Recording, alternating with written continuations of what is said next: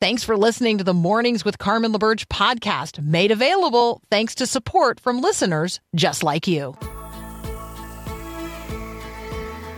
Inspiring you to bring God back into the conversation of the day. This is Mornings with Carmen LaBerge on Faith Radio. If we're gonna fly, we fly like eagles, arms out wide. If we're gonna fear, we fear no evil. We will rise. By your power, we will go. By your spirit, we are bold. If we're gonna stand, we stand as giants. If we're gonna walk, we walk as lions. Good morning, good morning. It is the 19th of May. Today is Friday. Friday. Take a deep breath. We have arrived at the last day of the work week. So encourage you today to check off that list of things that needed doing before the end of the week in order that you can actually enjoy and rest in the Lord and find refreshment and maybe carve out some time to encourage someone else this weekend, to serve someone else, to literally go out of your way to find someone who needs to be encouraged, who needs to be visited, who needs to be cared for, who needs to be tended to. There are times that we allow discouragement to overwhelm us, or we become discouraged because we fail to see all the opportunities that exist for God to actually use us in the lives of others. No matter where you are, no matter how confined you are, no matter how challenging your personal circumstances, you can still pray for others. You can still serve others in an act of prayer. And so text folks that you know and say, how can I be praying for you today? Don't start down your list of ails and ailments. Find out how you can pray for others and use the incredible access that God has given you to his very throne room to lift others up today. Today's Growing Your Faith verse of the day comes from Psalm 42, verse 11. Why am I discouraged? That's a legit question, by the way. Like, what is the source of my discouragement?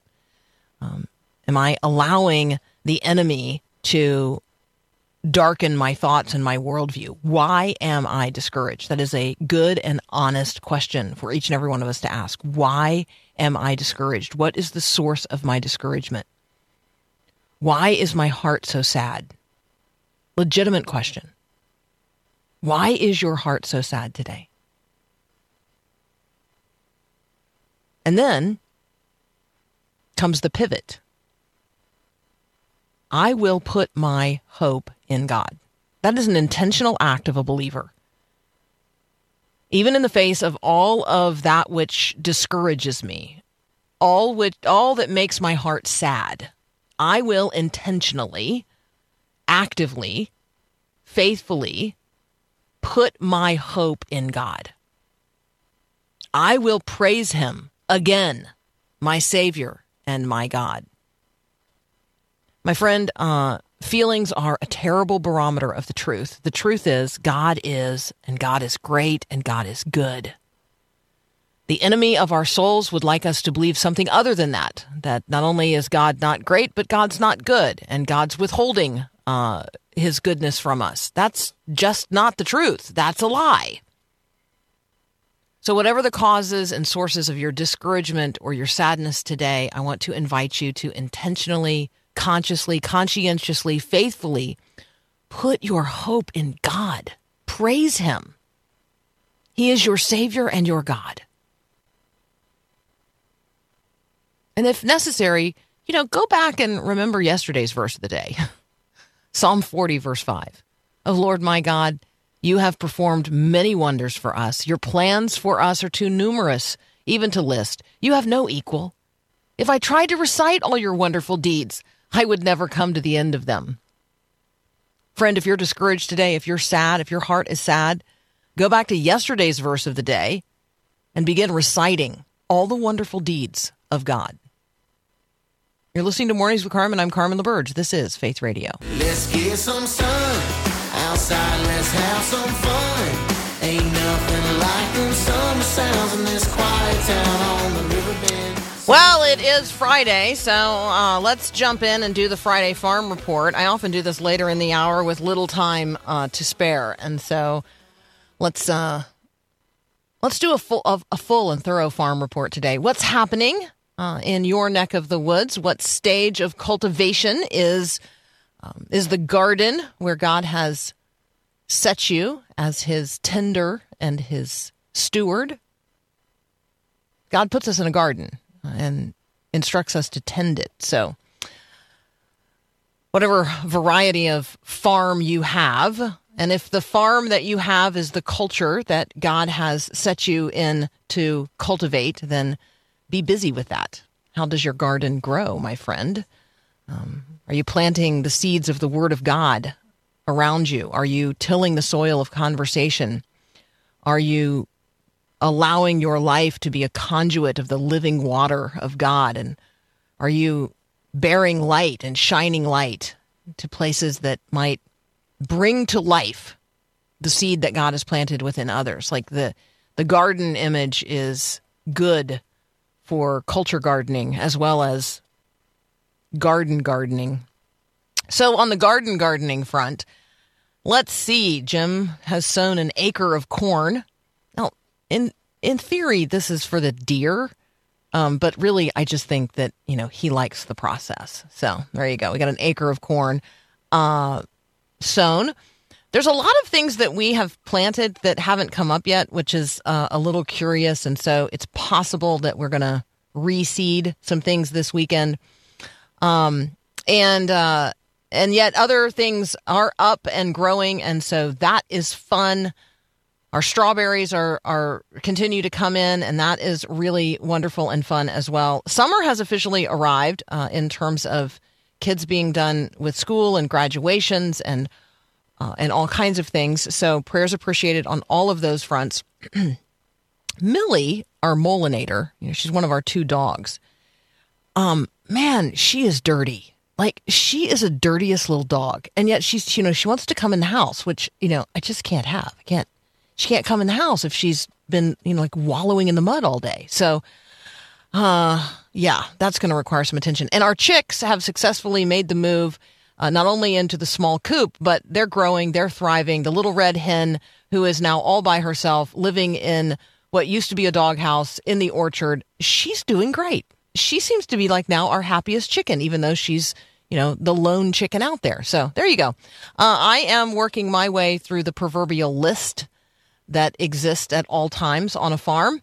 And so, those things are in front of us as well. So there you go. That's the Friday Farm Report from where I live. Now, I want you to imagine that you are a man with 10 children. You live in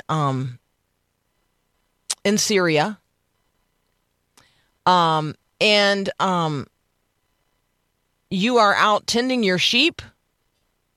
You used to be a bricklayer, but now you live on a small farm. You're tending your sheep, minding your own business. And I guess the good news is you wouldn't know that a Predator drone had laid a Hellfire missile on your location. But that is what happened to this individual last month. And the Biden administration is now walking back claims that individual was a major figure in the Islamic terrorist group Al-Qaeda. This farmer's family, former bricklayer, father of 10, vociferously denies that Lofty Hassan Misto was a former member of Al-Qaeda. And so certainty and uncertainty, what people think they know about us and what is the truth. Let's just be, regardless of this person's former affiliations, let's be praying for his family. There is now a widow and 10 children in Syria, dead at the hands of an American Hellfire missile shot from a drone. And we think we live with a certainty of days and a certainty of the knowledge of what our day might hold, but we got no idea what might come. And so I want us to be praying today, and I want us to be living our lives to the fullest, to the glory of God, advancing God's kingdom purposes always and in all ways, trusting that God knows the plans he has for us, and also recognizing that sin is real, and that the challenges of this world are many. You're listening to Mornings with Carmen. We're going to come back with a good news story about a young woman who needed a scholarship, recognized that scholarships didn't exist for kids like her, whose parents were incarcerated. And so she did something about it herself. And it's an inspiring story that I want to share. That's up next here on Mornings with Carmen. So glad you are listening to Mornings with Carmen. This is Bill Arnold. I would love for you to check out my podcast in the afternoons. It's called Afternoons with Bill Arnold. Spent the entire marketing budget coming up with that name. But we do scripture engagement and have lots of fun. Make sure you can check it out at myfaithradio.com.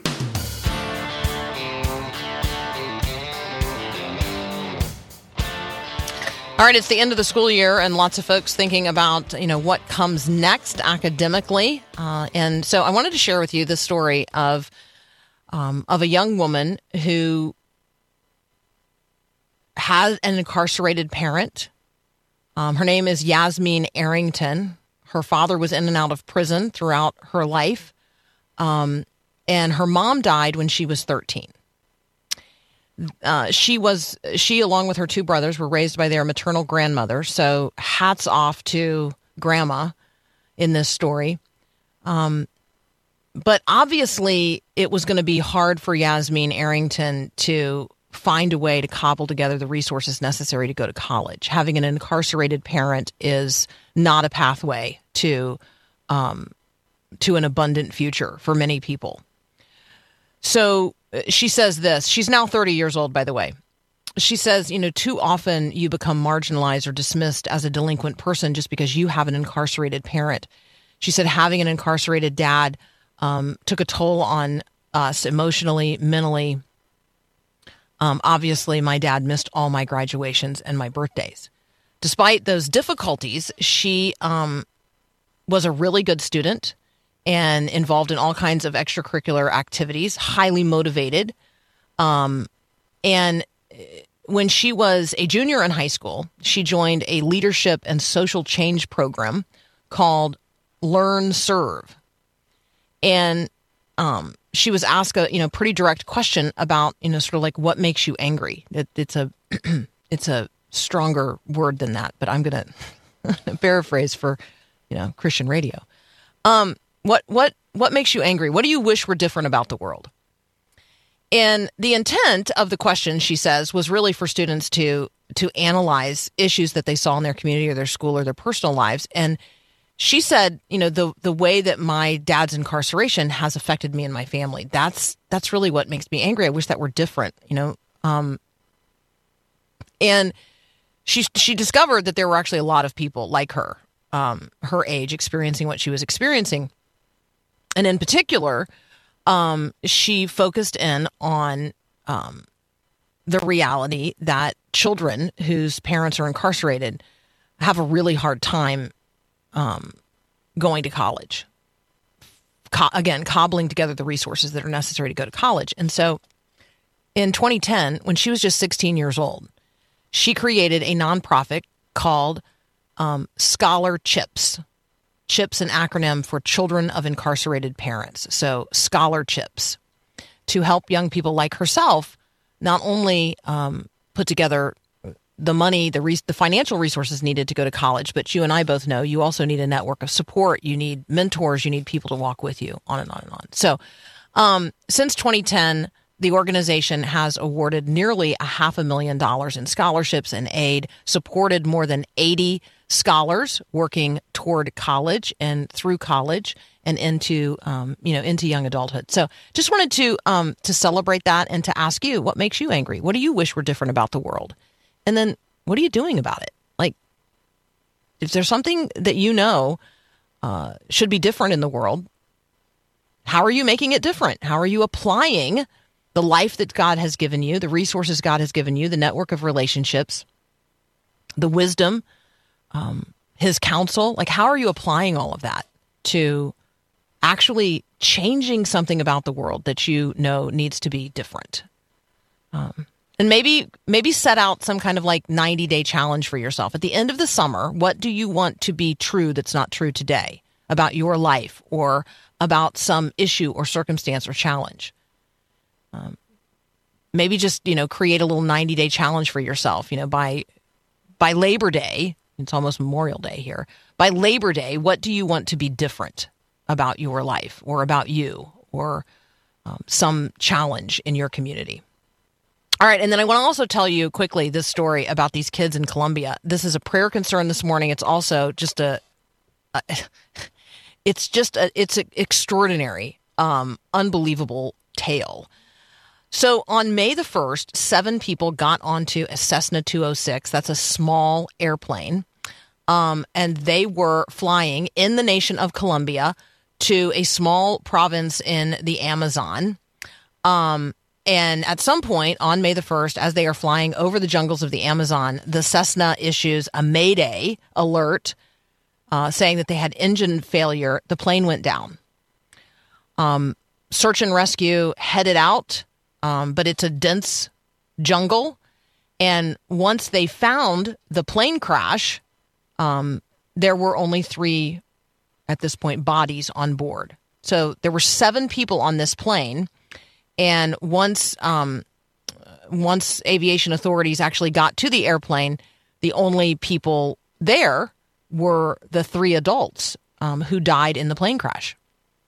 So where are the 4 kids? There were 4 kids on that plane. Let me get the accurate ages here. 13, 9, 4, and 11 months. So there's a 13-year-old, a 9-year-old, a 4-year-old, an 11-month-old baby not at the site. Obviously, they did not die in the plane crash. So where are they? That was May the 1st. Today is May the 19th. And authorities absolutely 100% believe these 4 children are still alive. They see all kinds of signs along a path through the jungle, into the jungle, that these children not only survived the plane crash, but, set off on foot, probably to find help. Now, the good news is these are indigenous children. They do know the jungle, or at least they know the ways of the jungle. And so survivalists are holding out hope that these kids know you head from whatever water you can find to bigger water, and you keep moving toward bigger and bigger water, because at big water, you find people. Just think about that for just a moment. But a 13-year-old, a 9-year-old, a 4-year-old, and an 11-month-old, those older children know their mother is dead. And it appears that they're alive, but they haven't been found yet. So I want to be joining with a chorus of people around the globe praying that these lost would be found, that God would continue to take care of them in the meantime, but that these who are lost, would be found. It's an extraordinary story, and let's keep our hearts attuned to it in the coming days. And then one more thing this morning before we turn to our conversation with our friend Dan Dewitt. I am so thankful that God does not mind being plagiarized and quoted without attribution, because I do that all the time. Once the word of God is knit into your heart and mind, one of the things that you do is, you weave words of Scripture, the wisdom of God, the counsel of God, the comfort of God. You weave it into all the things that you say, and certainly the things that you write. And God does not mind that we actively and openly plagiarize him. I'm so thankful for that. I'm so glad that God has not, said, oh, you know what, you can't quote that without saying what chapter and verse it is. And so this came to mind when this is a bit of a humorous brand conversation that's happening out there. All the things that out there in the culture, people have said, oh, no, that's our thing. That's our turn of phrase. You can't use that. Like, we own the rights to that saying or that turn of phrase. Come to find out, Taco Tuesday is a branded phrase. Like, apparently we're not supposed to just be referring to Tuesday freely as Taco Tuesday, because Taco John's actually owns the trademark Taco Tuesday. Well, Taco Bell would like for Taco John to release the trademark on the phrase Taco Tuesday so that everyone can pursue happiness on Tuesday through tacos, so says Taco Bell. And in response, Taco John announced a 2 for $2 Taco Tuesday deal, thanking Taco Bell for reminding everyone that Taco Tuesday is best celebrated at, yes, you guessed it, Taco John's. So here's why I bring this up. God does not set a trademark on the phrases of the Bible. You and I have the opportunity to freely quote, plagiarize, with or without attribution, what God has said. And so I encourage you to do that today. It's not Taco Tuesday, but it could be Faithful Friday, Fellowship Friday. And so let me just encourage you today to find ways to weave what God has said into your conversations. And God doesn't mind that you don't give him direct attribution. You don't have to quote chapter and verse. It's okay. Plagiarize away. God loves for what he has said to be repeated into the world. That's how we sow the seed of his love. You're listening to Mornings with Carmen. Let's go upwards with Max Lucado.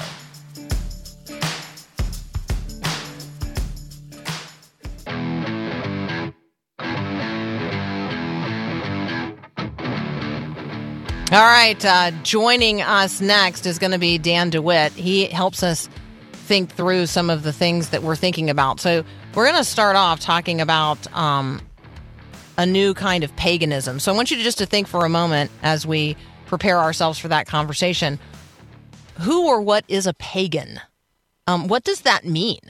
What does it mean to be a person who believes false things and worships false idols? And what does it mean? What has it meant over the course of time? And what does it mean today? Do you know people who like worship nature, or maybe worship the moon and the stars? We hear instruction in Scripture about this. I'm even thinking about the place where Paul says, don't have anything to do with senseless genealogies. Genealogies was all about whether or not you could really chart your connection back to the stars. And so when you think about some forms of astrology today, you're talking about senseless genealogies. We don't think about genealogies in that way, but that's what Paul would have had in view in giving that instruction.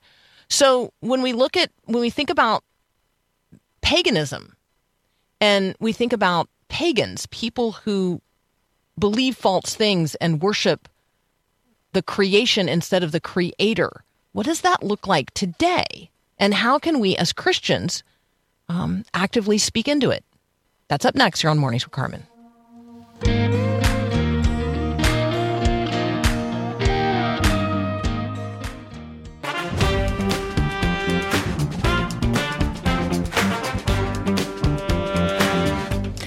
Dan Dewitt is joining us now. You can find what we're going to be talking about at theolatte.com. Dan, good morning.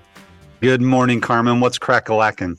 Well, I'm encouraging people to plagiarize. That's what I just want to go on record as saying, if you're going to plagiarize the Bible. If you're going to quote without attribution, quote God. Well, you heard it here, folks. Carmen LaBerge is encouraging all you young ones out there on your way for finals and exams, plagiarize away, as long as it's Scripture. Right, because imagine the opportunities that would give you before, before a group of professors to be like, okay, well, this is where this comes from. Like you'd get them into the Bible. This would be a curious way of encouraging academics to study the Bible, because they would be discovering that you were quoting from a text not your own. I don't know. I'm just saying.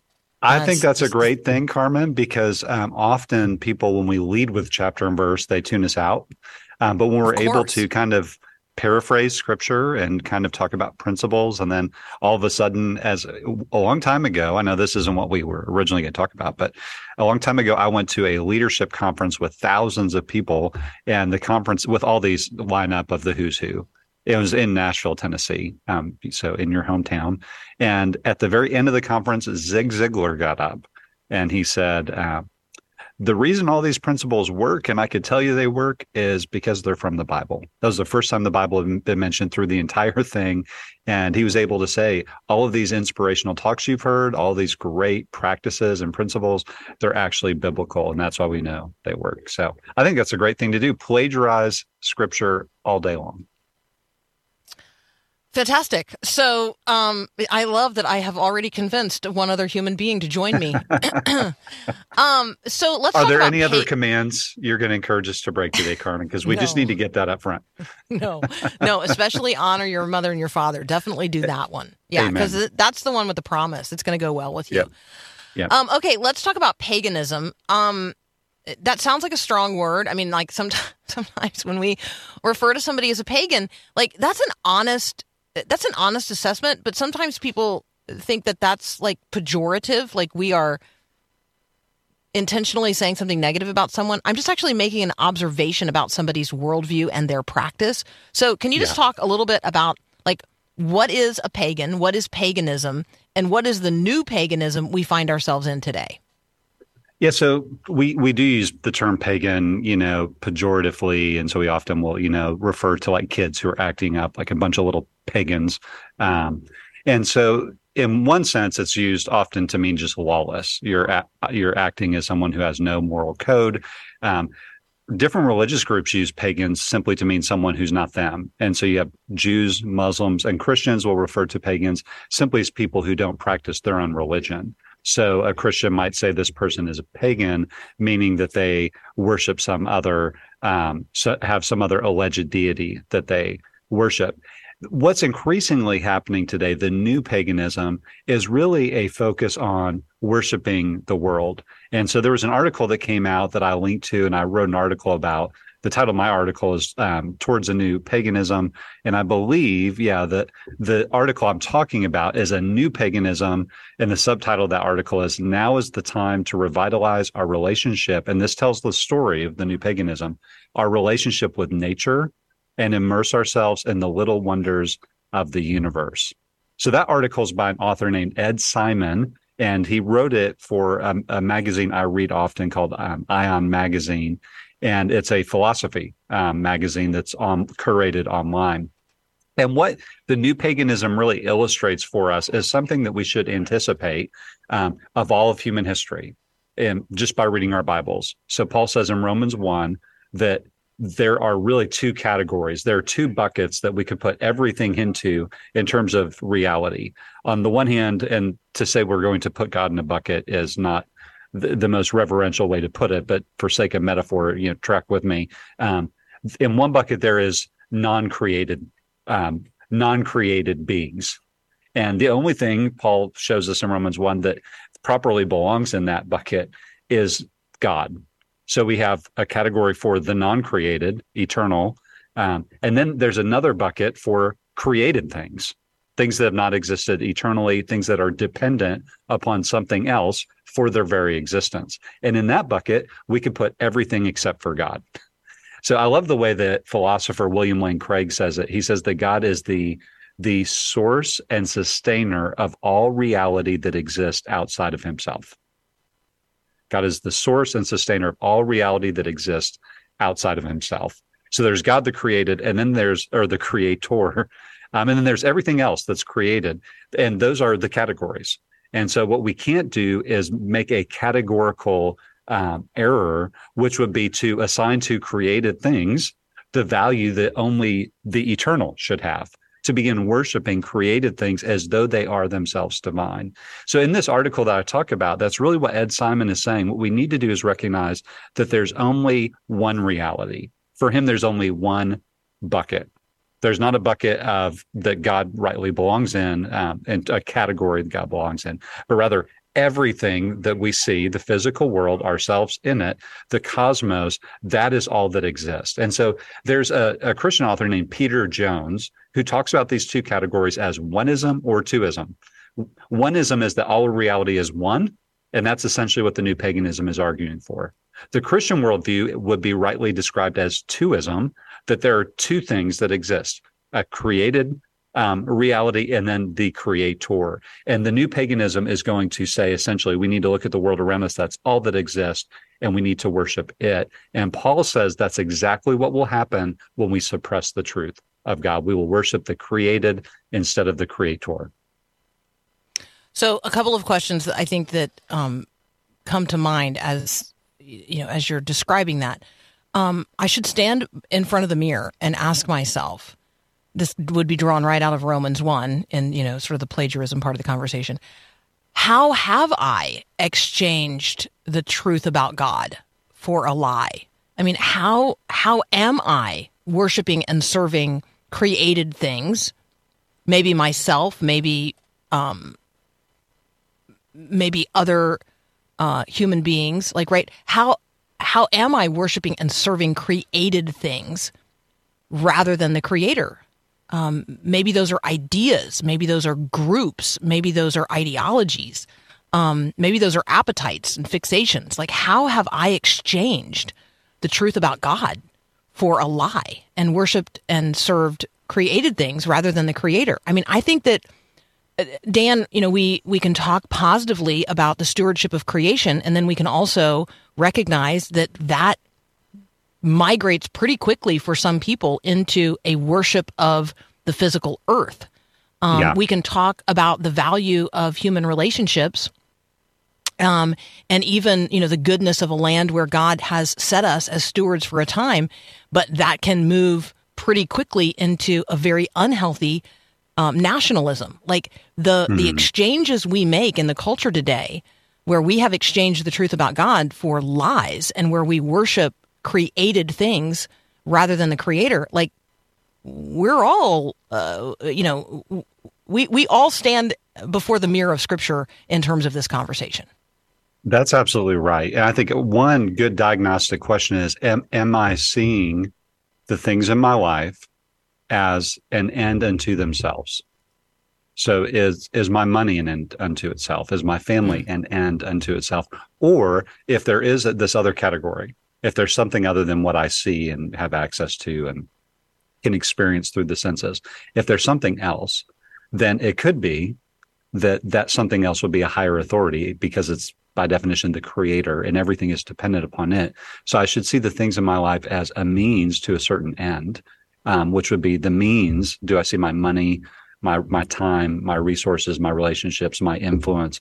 Do I see them as a means to a certain end, which would be to honor and glorify and know the creator? And that's what Paul's really getting at. This is what we're created for.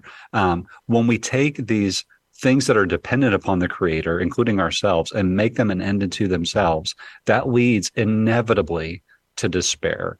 And we see this kind of exchange in Romans 1, where they refuse God, and therefore God gives them over. And they refuse God, and God gives them over. If we want to live simply for the world, it could be that God will give us over to it. And ideas, as R.C. Sproul reminds us in his book, The Consequences of Ideas, ideas have consequences. And so the consequences of seeing the world as an end unto itself is ultimately that it will not be able to satisfy us. And as this article even acknowledges, by a secular author who describes himself not only as an aspiring pagan, but also as a post-Christian, a former Christian, it shows us that if we, for example, were to say, well, the land itself is sacred, well, that leads into this, as you mentioned, this nationalism. Whose land is more sacred? And so what can give us a understanding that all of the earth has this kind of dignity and beauty and value, and it's not one nation over another? A Christian ethic would give us that. How could we see all people as created equal? Well, a Christian ethic would give us that. But this kind of paganism not only leads to despair, it doesn't lead to a way to sustain a flourishing culture in which humans are flourishing, because as C.S. Lewis told us long ago, God can't give us a happiness apart from himself. It just doesn't exist. And so if we want to find happiness, even as Christians today, this is not just, hey, if you're a neo-pagan listening to Faith Radio this morning, right? Which maybe there is someone who's playing around with some of these kind of neo-pagan practices like Wicca or other things that are really tapping into the idea that the world is all there is, and maybe the world itself is divine. Not just for them, but for also the Christian who's struggling to find meaning. We have to constantly remind ourselves the things in our lives were not made to ultimately satisfy us. They're made to point us to God and to be used for him. And as we do that, and we all do that so imperfectly, but as we do that, we sense the favor of God when we use what we have as a means to a higher end, and as we see our lives as a means to a higher end. Super interesting. Okay. Dan, let's take a very brief break, and then when we come back, let's pivot. Let's have a conversation about meaning and the problem of meaning. As you're listening right now, love all of the engagement on the text line. You can keep them coming. You can text me, 877-933-2484. What are you thinking about on this Friday? What is the Lord teaching you? What's he showing you? How's he leading you? How are you responding? Love to hear from you this morning, 877-933-2484. We talk about meaning and life having meaning. Is there a problem there? That's up next here on Mornings with Carmen. Thanks for listening to the podcast of Mornings with Carmen. As you know, this is a rebroadcast of the live radio show carried on the Faith Radio Network. There's a lot going on at Faith Radio. Tons of free resources just waiting for you and for you to share with others at myfaithradio.com. How does that all happen? Well, it happens through listener support. So Faith Radio, Mornings with Carmen, all available because of listener support from listeners, well, just like you. If you're a supporter, thank you so very much. If you'd like to become a supporter today, just visit myfaithradio.com. And again, thanks for being a part of what we do every day at Mornings with Carmen.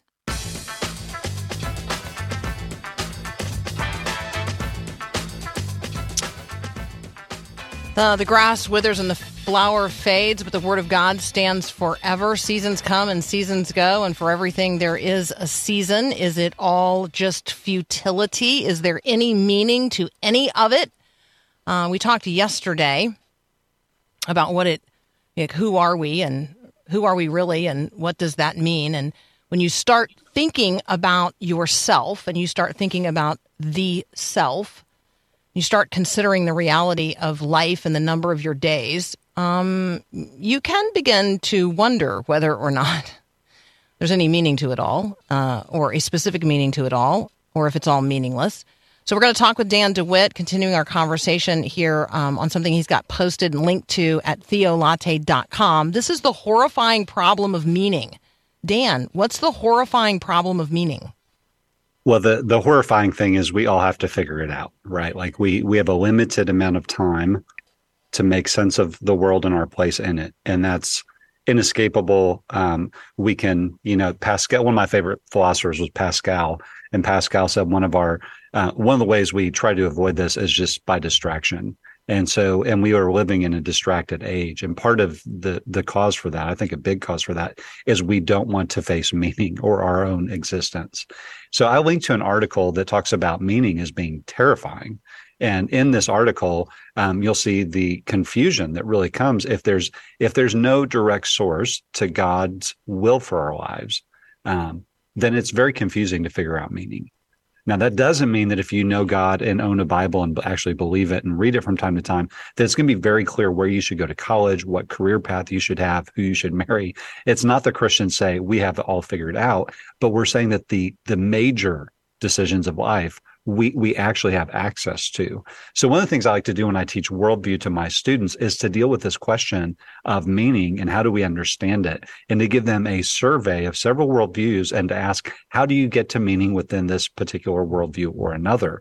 And to give you a elevator version of that, we begin with Christian theism, in which there's a God who created the world and who's revealed himself.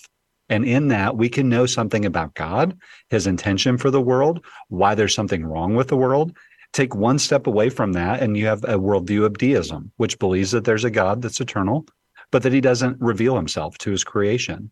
Well, in such a setting like that, we have to frame our values in ways like our founding fathers did. some of them being Christian, some of them being deist, founded our values in we hold these truths to be self-evident. If we don't have a revealed religion in which God reveals something to us, the best we could do is look around and see what seems to be self-evident. I would argue whether or not that's a strong enough foundation for human equality. I would argue it's not.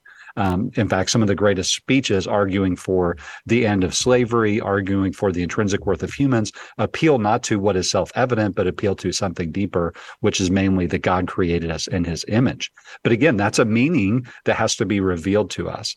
If you take a step away from deism, you get to atheism. There is no God. Well, if there is no God, that leads inevitably, inescapably to a worldview known as nihilism, that there's no objective meaning or purpose. Now, the reality with nihilism, and then I'll stop my worldview lecture. The reality with nihilism, this recognition that the world has no objective meaning or purpose, it never travels alone. The worldview of nihilism always has a travel buddy, and that travel buddy is a worldview known as existentialism. Existentialism is a philosophy that begins with I exist, and so I have to create my own meaning and purpose. And if we create our own meaning and purpose, that inevitably leads into what we just talked about, the new paganism. We either begin to worship creation, or we see it, at its full fruition in the New Age movement, which is not to say that all of creation is divine, but rather to say, I am God. And it comes full circle. In the absence of God, we're going to worship something, and inevitably that's going to lead us to worship even ourselves. Yeah, because God sets eternity in our hearts. Like we are. That's right. We are by nature worshiping beings. And so we have to have something to worship. And if we fail to recognize and acknowledge that God is, and God is the one worthy of that worship, then we will eventually turn to worship not only creation, but I think most people ultimately themselves, their own comfort, their own sense of identity, whatever they think that is in a given moment, their own importance, their own influence. Trying to be meaning makers. So can you help me just for a moment think through a conversation about like sense, what makes sense? Like that doesn't make sense. There's so much going on right now, Dan, that it just doesn't make sense. Mm-hmm. There's a little bit of upside down, inside out, Alice in Wonderland, things going on in the culture that we read about in the news, and we literally like cannot make sense of it. Is there a reason for that as a Christian? This might be a departure from the conversation that we'd planned to have again, but I don't think it is. I need help like making sense of the nonsense. Yeah, and that's where, like, even to go back to the conversation about deism, this understanding of like there is a God out there, but we live in a world where we can't access that. God's not going to do a miracle. He's not going to show up and inspire people to write something true about him. Although people might say true things about him, it's not because God gave it to him. They've just kind of looked at the world and figured it out. I agree with C.S. Lewis again, to, channel C.S. Lewis. If all we had was to look at the world to figure out what God is like, with, cancer hospitals that are filled with loved ones, children's hospital where children are facing unbelievably difficult situations, and many of them don't make it out of the hospital. C.S. Lewis said, if that's all I had to go on was looking at the world, I would conclude God is evil. Mm-hmm. So the deist, a summary of a deistic kind of view of morality is whatever is right. Because if there is a God and he made it this way, remember on deism, you don't have a doctrine of the fall. That doesn't mean there weren't deists who had some understanding that had a heavily Christian view of reality, even though they denied its foundation. But it is to say, if you take deism seriously, you'd have to say, how do we make sense of it? Well, this is the way God wanted it to be, because this is how he made it. But on Christianity, we would say it's messy and it hurts. And as my mom used to say all the time, life stinks. She used a different word, but life stinks. Mm-hmm. What are you going to do about it? But what you do about it, she would always say, what you do about it is who you are. And as a Christian, we look at the world, it's so confusing. But with the doctrine of the fall, we recognize that this world is not as it should be. and then one day it will be made right. I just went to the new Avenger movie with one of my sons, and the whole, not new Avenger movie, the new Guardians of the Galaxy. And without giving spoilers, because I'm sure everyone listening right now is just, waiting to see that movie. The whole thing really is about new creation. And there's this kind of deity figure in the movie, and he's made a new creation, and the whole thing's gone sour so quickly. And he's already looking to make a new creation. And so the Christian understanding is not that life is easy and not that there are easy answers to fix it all. That is not what we're saying. And some people might listen to this critique of paganism and think we mean something like we shouldn't value the world and we shouldn't value nature. No, we recognize that nature has meaning and value because of its artist. We recognize that people have meaning and value because of their creator. And so, yes, life is confusing and life is hard. It is so hard. Even being a Christian, it's not going to be easy. But we always come back to this understanding that there's a good God who made it all. The sin has distorted his good creation, and one day he will make all things new. That is more than a bumper sticker. That is not only the truth that we're holding on to today. I believe with all my heart, it's the truth that's holding on to us. Amen. Amen. Dan, thank you for that.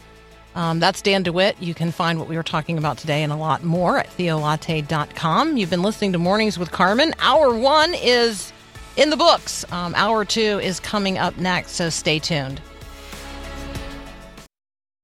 Thanks for listening to Mornings with Carmen LaBerge. Podcasts like this are available because of your support. If it's important to you to hear things that encourage your faith, click the link in the show notes to give now. And thanks.